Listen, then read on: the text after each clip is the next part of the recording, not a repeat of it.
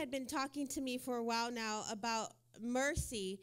And, I've always talked about grace because grace is something that I believe we get to live and pull from now is grace. It's like his luxury of his goodness that we pull from now. But, the Lord was reminding me of a time in my life of just his great mercy. And sometimes we forget about mercy. We just focus on the grace part. And it's funny because, we were having conversation with a family yesterday, and he was talking to me about mercy, but he had no idea this is what we were going to talk about today. And the way the mercy seat was first given was a shadow and a type of what was to come later. So I'm going to take you from back then to a now time and how God has transitioned us as believers for the kingdom of God. In Hebrew, the mercy seat was always about the kaporet, or the mercy seat. It was the gold lid placed on the Ark of the Covenant. The Ark of the Covenant were the two cherubims beaten out of the ends to create the space into which Yahweh was said to appear. There were rituals of the Day of Atonement. I'm pretty sure right now a lot of people they've been talking about, the Days of Atonement, the once a year where you go behind the veil and you have this great encounter with in the holies of holies, right? We're all familiar with this. If we go to Exodus 25, we're going to read from 17 to 20. And this is what mercy looked like then.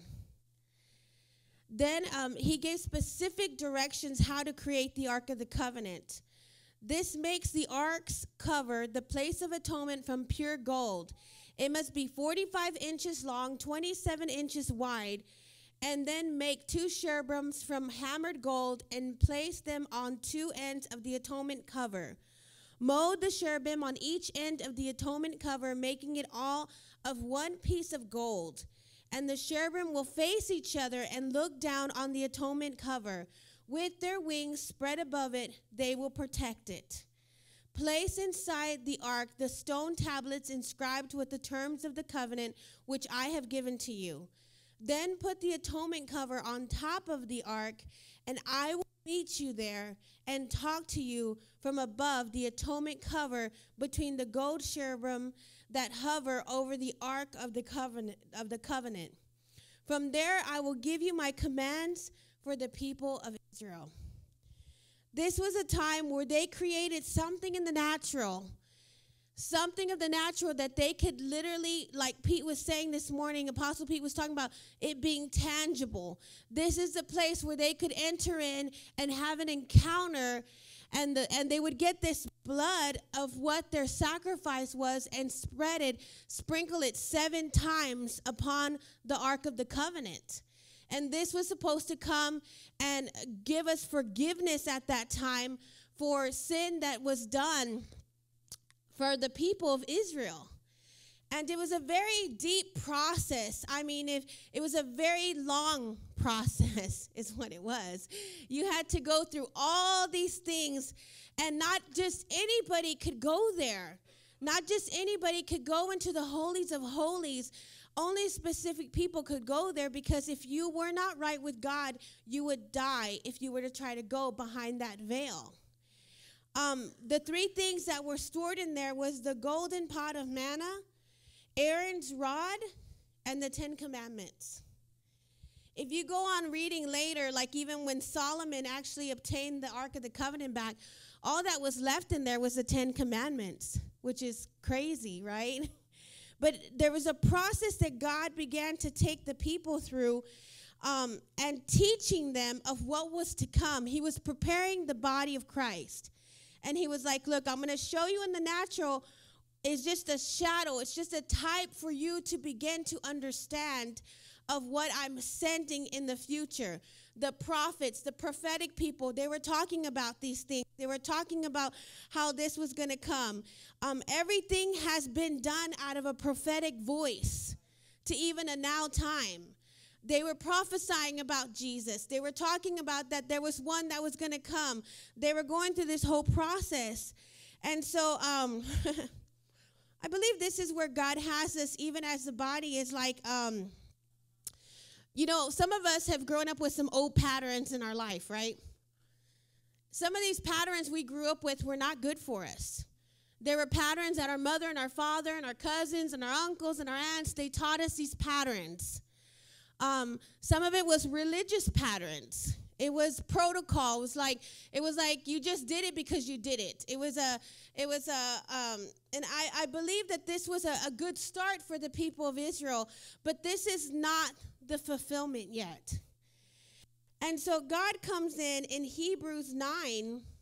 I want to read the whole thing, because if we could just turn there to Hebrews 9.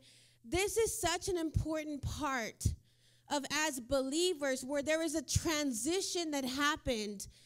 And we're so blessed to have this transition that happens in Hebrews 9.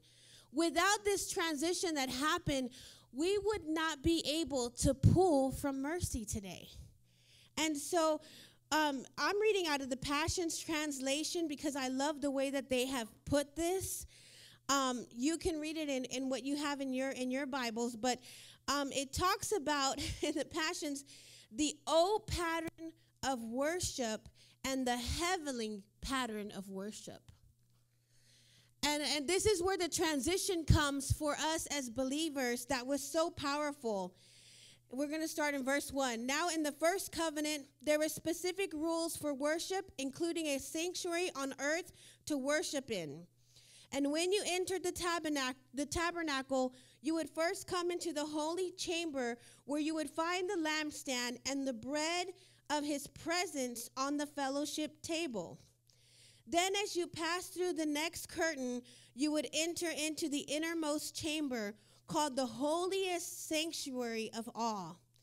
It was contained the golden altar of incense and the Ark of the Covenant, mercy, which was a wooden box covered entirely with gold, and placed inside the Ark of the Covenant. Mercy was the golden jar with mystery manna inside. Aaron's resurrection rod, which had sprouted, and the stone tablets engraved the covenant laws. On the top of the list of the ark were two cherubims, angels of splendor. I love the way that says that, angels of splendor, with outstretched wings overshadowing the throne of mercy. But now is not the time to discuss further the significant details of these things. So with this prescribed pattern of worship, the priests would routinely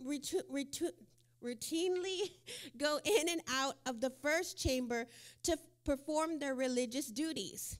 And the high priest was permitted to enter into the holiest sanctuary of all only once a year, and he would never enter without first offering sacrificial blood for both his own sins and the sins of the people. So once a year, he was allowed to do this, once a year. And he would go in there and he would represent the people of Israel. And there was blood that was shed 7 times, 7 meaning the completion. It was the completion of their sins that was being done at this moment. That once a year he got to go behind the veil. Other than that, they were doing like regular everyday work, cleaning it, making sure things were moving good and things were being done. Now the Holy Spirit uses, we're on verse 8 now. Now the Holy Spirit uses the symbols of the pattern of worship to reveal that the perfect way of holiness had not yet been unveiled. For as long as the tabernacle stood, it was an illustration that pointed to our present time of fulfillment, demonstrating that offerings and annual sacrifices had failed to perfectly cleanse. The old pattern of worship was a matter of external rules and rituals concerning food, drink, and ceremonial washings, which are imposed upon us until the appointed time of heart restoration had arrived.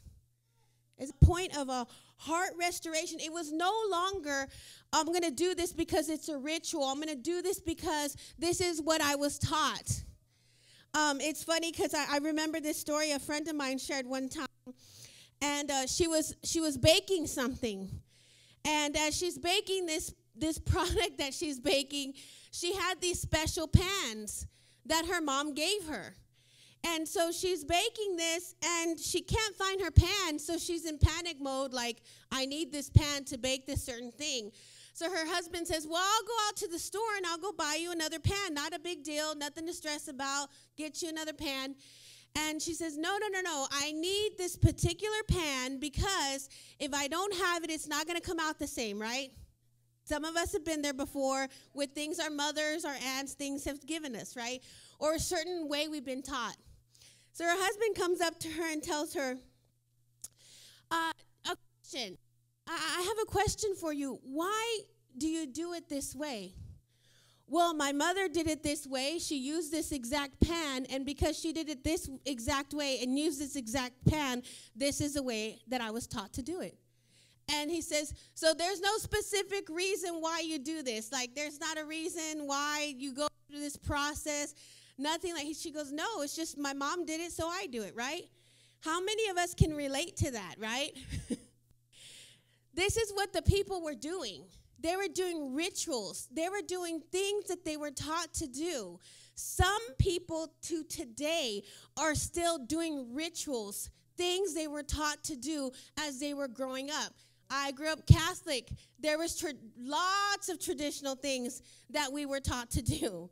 And then I came to know the Lord, and I came to know the other side of the cross, that I was no longer a beggar at this side of the cross where he was crucified, but I was able to go to the other side of the cross where there was glory, and there was so much more to gain from the crossing on the other side of the cross.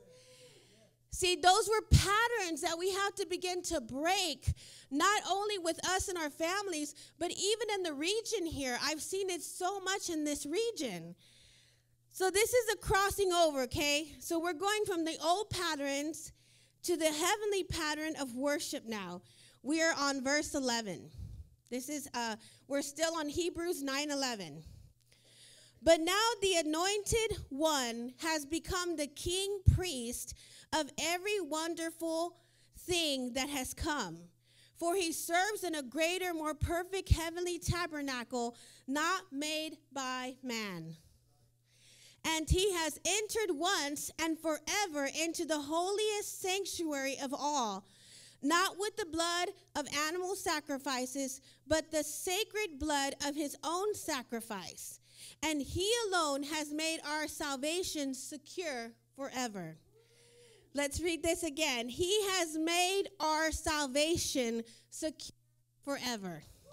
Forever, forever, forever, forever, forever, right? Nothing to old covenant. The blood of bulls, goats, and ashes of a heifer were sprinkled on those who were defiled and effectively cleansed them outwardly from their ceremonial impurities.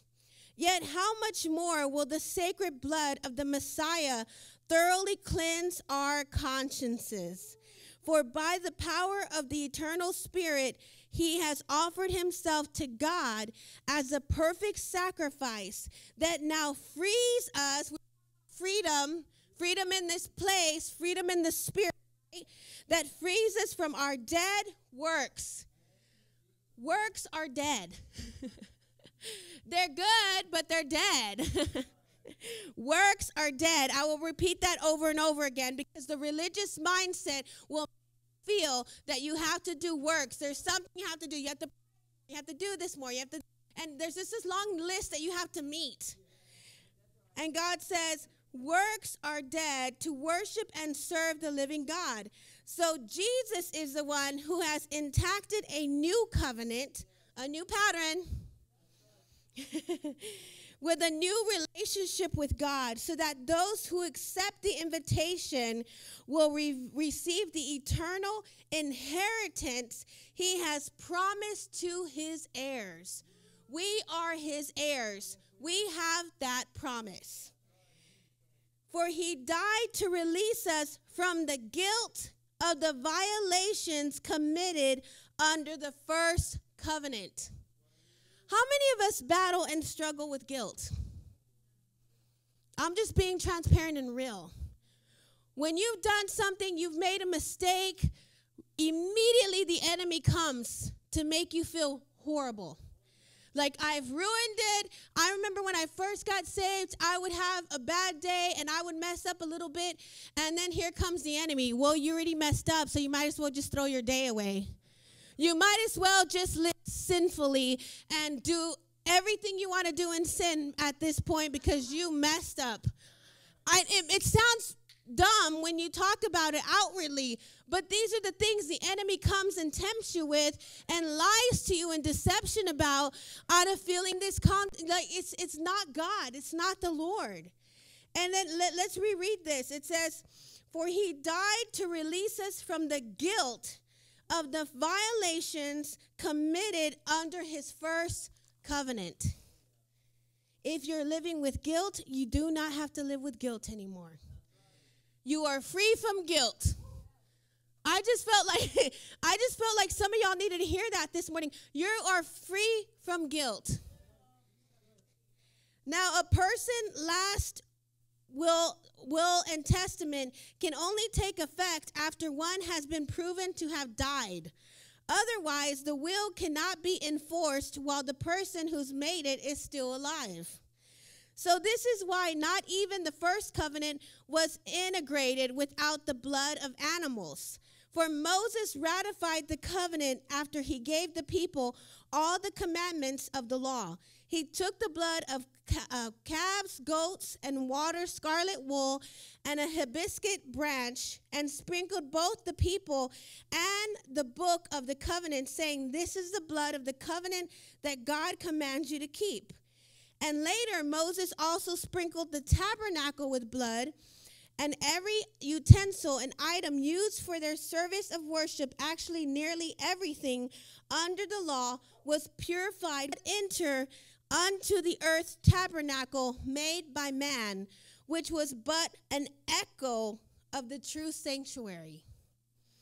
But he entered into heaven itself to appear before the face of God in our place. Riboshiti, right? Under the old system, year after year, and high priest entered the most highly sanctuary with blood that was not his own. But the Messiah did not need to repeatedly offer himself year after year, for that would mean he must suffer repeatedly ever since the fall of the world. Why do we repeatedly do that to ourselves?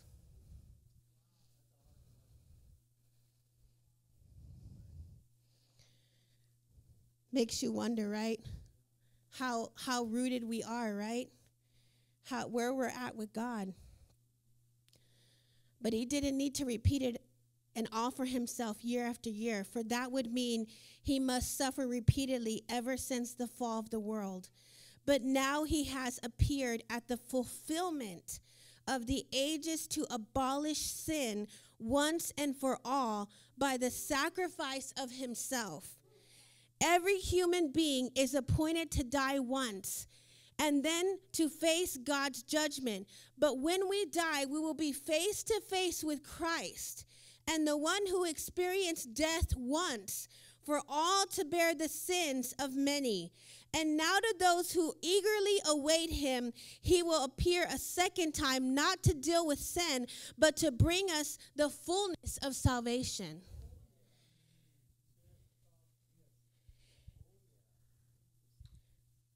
Right now, the enemy is going rampant to a lot of people and making you feel horrible about yourself.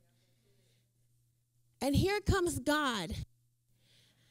And he is the blood of all bloods that is shed, that is more powerful than any kind of animal they could have sacrificed on the ark of the covenant.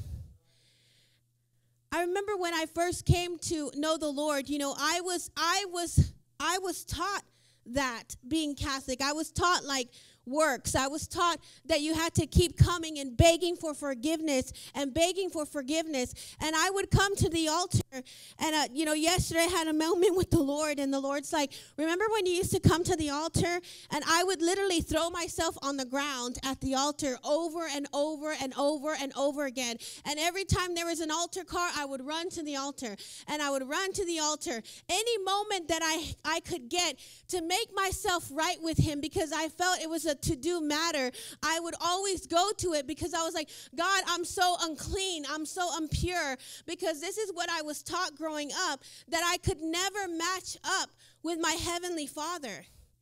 And here he comes saying in Hebrews 9 how his blood comes and covers all of those sins on us and purifies us with his blood, that we no longer look the same to the Lord anymore.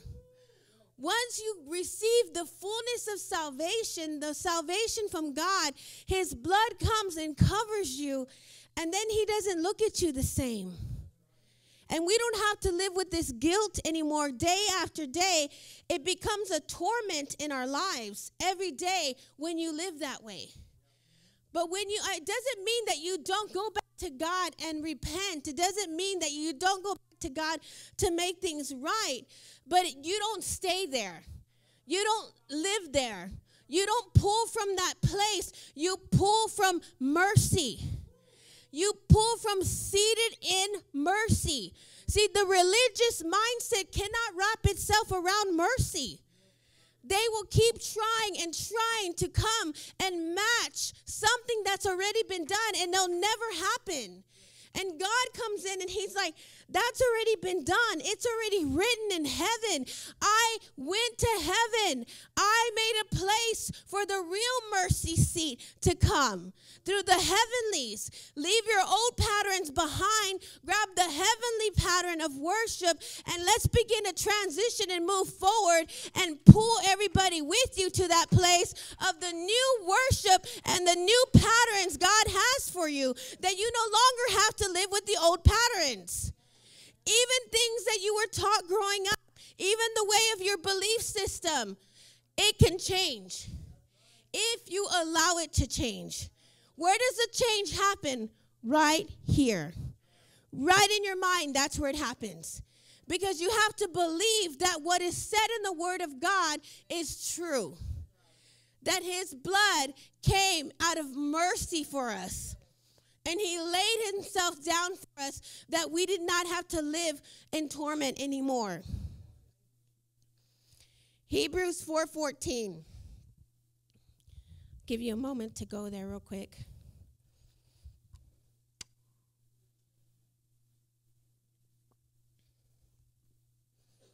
God is in transition mode in our spirit right now.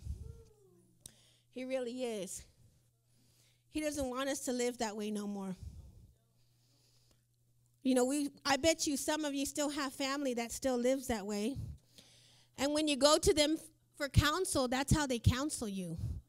They counsel you with that stick. And God's like, you're going to the wrong people for counsel, because if they don't understand the transition of the patterns that have already happened, then you're receiving the wrong counsel. I've heard too many terrible, disgusting things that are coming from pastors and pulpits and leaders right now. Blow my mind. Because that's not the God that I know. The God that I know, when I came every time to throw myself on that floor and I begged for forgiveness and I asked God to come and remove the impurities that I was carrying in such a dark place, that I know he showed up every single time. Every single time he showed up. And I was never left there alone. He would come and meet me at that place, just like they did in the Ark of the Covenant. But the difference was they could only go there once a year. The difference is now we can go there every day if we want to. That's the difference. We can have this encounter with God and meet him at the mercy seat and say, God, I'm not perfect. I don't have it all together. But because of the blood you shed for me, that I can pull from that well of mercy. You know, I started thinking about the woman at the well. She was not a perfect person. But what was the significance of him being at the well, right? Give me a drink of water, right? Speaking to her from a place of not seeing her how she was, but speaking to her from a place of where she was going to be. Because he saw her purpose and her destiny and where she was going to be at. That's how God sees each one of you, even those that are watching. He sees you already walking in your purpose. He sees you already walking in your destiny. He already sees the dreams that he has in the book that is written upon your life in the heavenlies. It's just up to us to stretch our arms up sometimes and pull it down from heaven and grab it for ourselves to begin to walk in it. It's that simple. Oh, Shidarabashati, right? Hebrews 4:14. Christ is our high priest. So then, since we have a great high priest who has entered heaven, Jesus, the Son of God, let us hold firmly to what we believe. We've got to believe this. This high priest of ours understands our weakness. God doesn't know how dark I am. God doesn't know the sin I'm in. God doesn't know this. God doesn't know that. And then he doesn't know, oh my God, I'm just so terrible, right? This is the process we go through in our thoughts. And it says, this high priest of ours understands our weaknesses. For he faced all the same testings that we do. Yet he did not sin. So let us come boldly to the throne of gracious God, and there we will be received with his mercy, and we will find grace to help us when we need it the most. See, those moments when you make a mistake and you fail, you pull from grace. And you say, God, can you please send me some grace down? Can you grace me to do the assignment you've given me? Can you grace me to begin to walk in more of who you are? And you pull from the wells that have already been established for us in the Lord. I want to read you the Passions translation of that because it's so good the way they put it. So then we must cling in faith to all we know to be true. For we have a magnificent King Priest, Jesus Christ, the Son of God, who rose into the heavenly realm for us and now sympathizes with us in our family.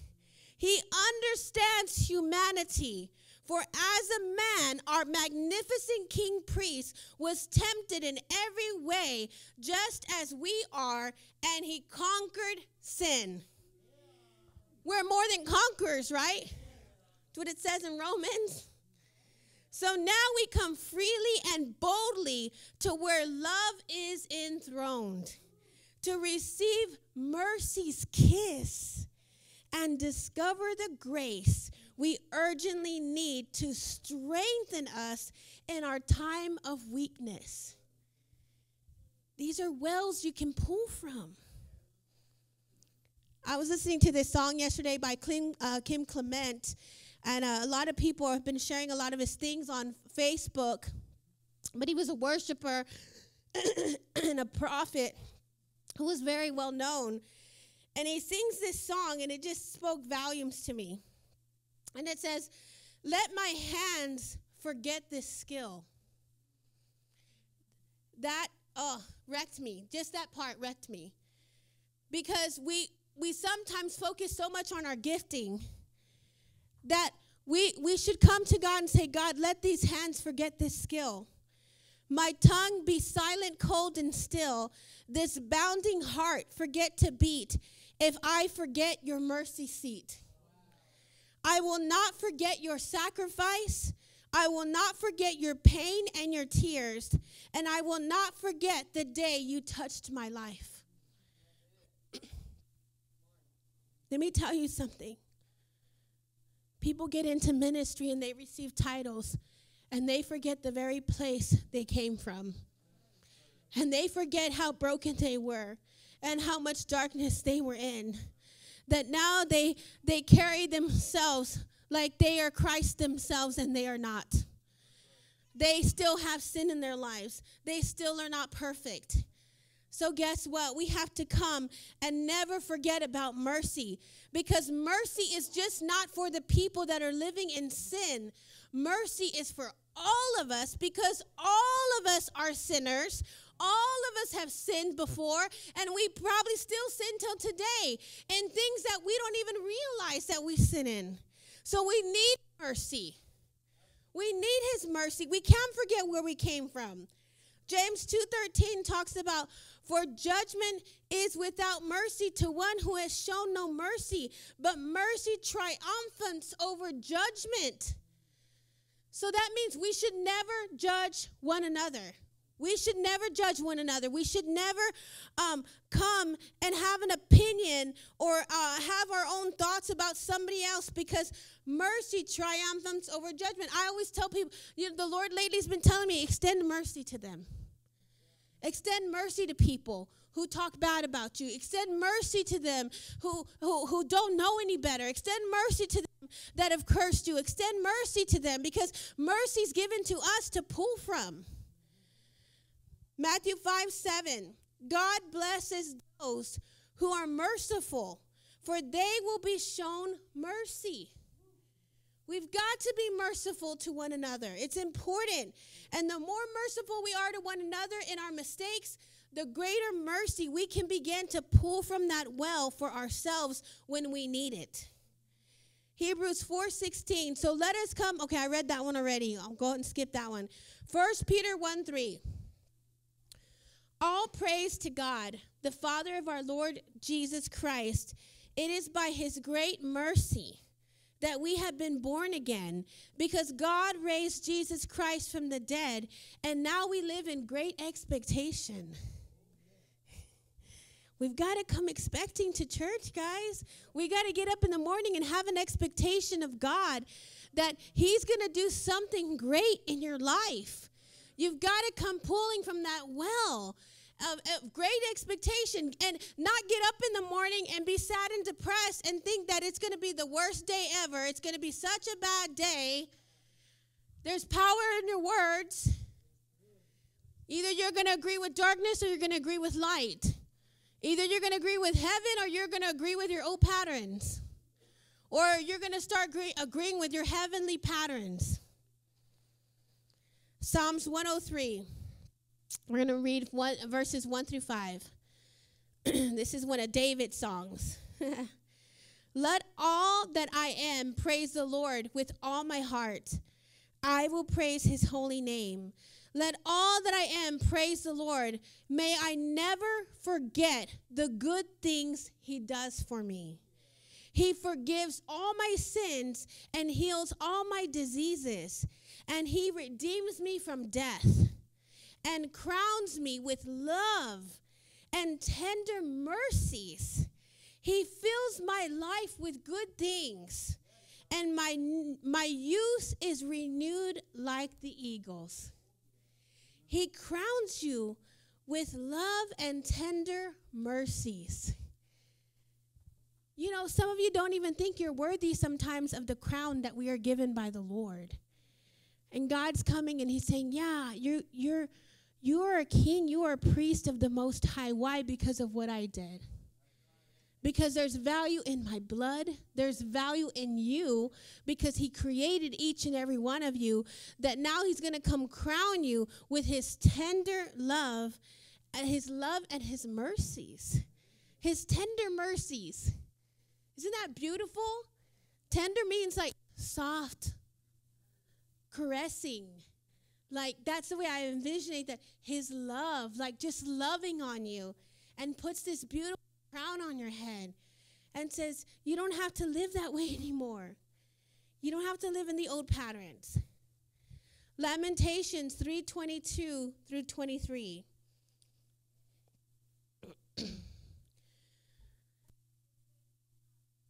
Of the Lord never ends.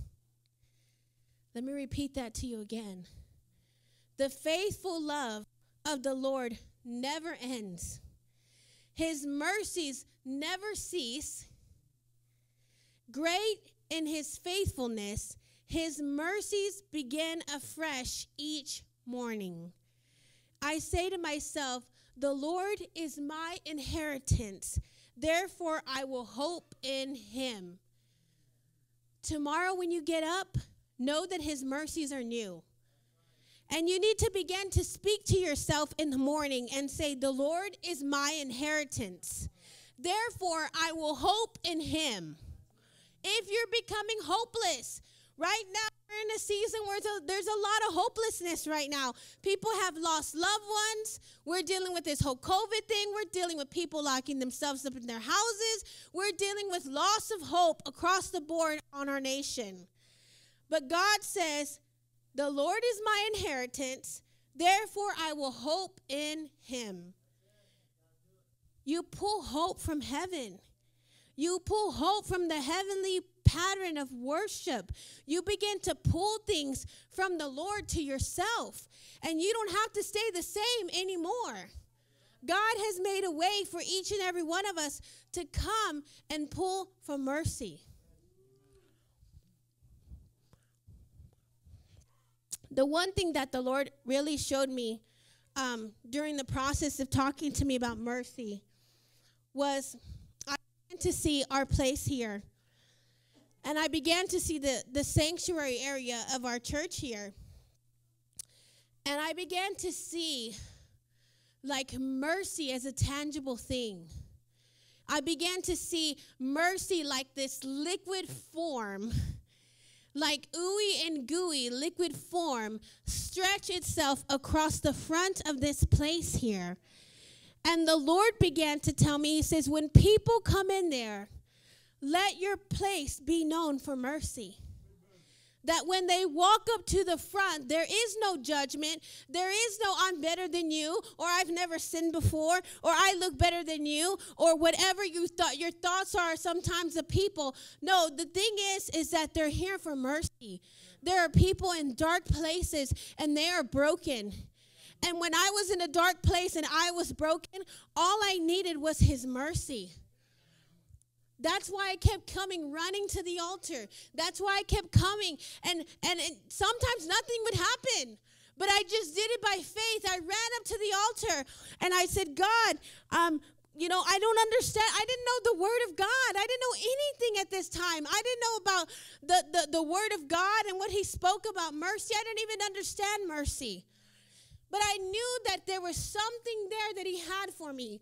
That in my darkness, in my darkest times of my life, that I could come up to the altar and I could begin to receive from the Father of what he had for me. And I wasn't trying to figure it out. I was desperate. I was in a desperate place in my life, and I needed so much breakthrough that I just kept running to the altar. I have this friend, and he would go do these crusades in other countries. Have you ever seen a crusade in another country? What is the one thing they do when they're preached the gospel of God? They come running to the altar. They are not like us. They don't sit there and contemplate in their mind, well, I don't know, Lord, what are they going to think about me? Well, I don't know, Lord, maybe they're going to look at me differently because I'm up there at the altar. What are they going to think of me if I'm answering an altar call?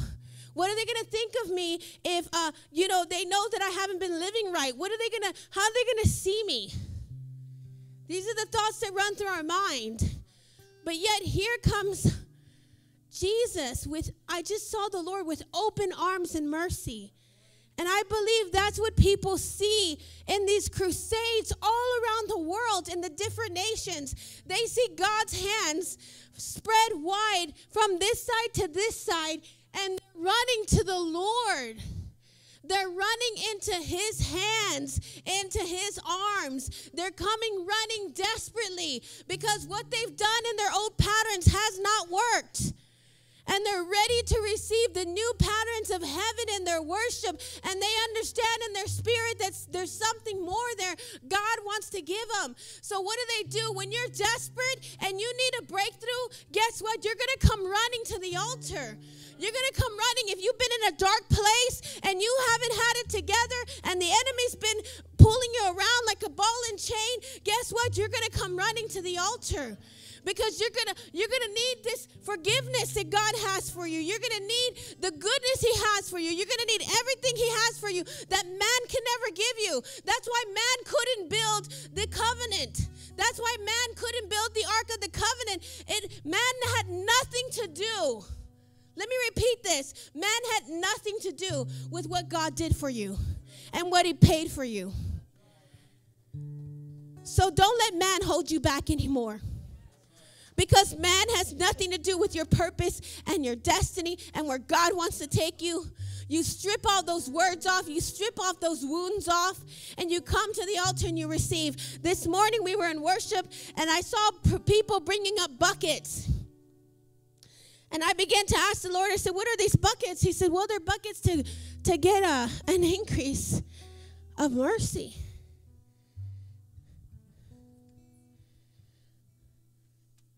You come up here and you receive your mercy this morning. Whatever, any little thing that you're battling in your mind, any little thing you're battling in your mind, any little thing you're struggling with right now, mercy's here this morning. And he wants you, and maybe you're okay. Maybe you're like, man, I'm good. I don't need no mercy. I'm good. I live as best as I can live, and I'm right with God. Well, you've already went somewhere else already. I'll take the mercy. I'll take the bucket. I'll take the renewal of mercy. I'll take the increase of mercy. Because the mercy you're getting this morning isn't just for yourself. It's for your family members who don't know God. It's for the people who you love that are lost and broken, who you're going to see on the street. It's for, you want to talk about outreach and going out. You're going to need a bucket of mercy when you go out there. Because let me tell you, they're not going to understand religion, and they're not going to receive religion. They're going to shut the door in your face. But when you bring a bucket of mercy to them, and you say, I was where you were at one time.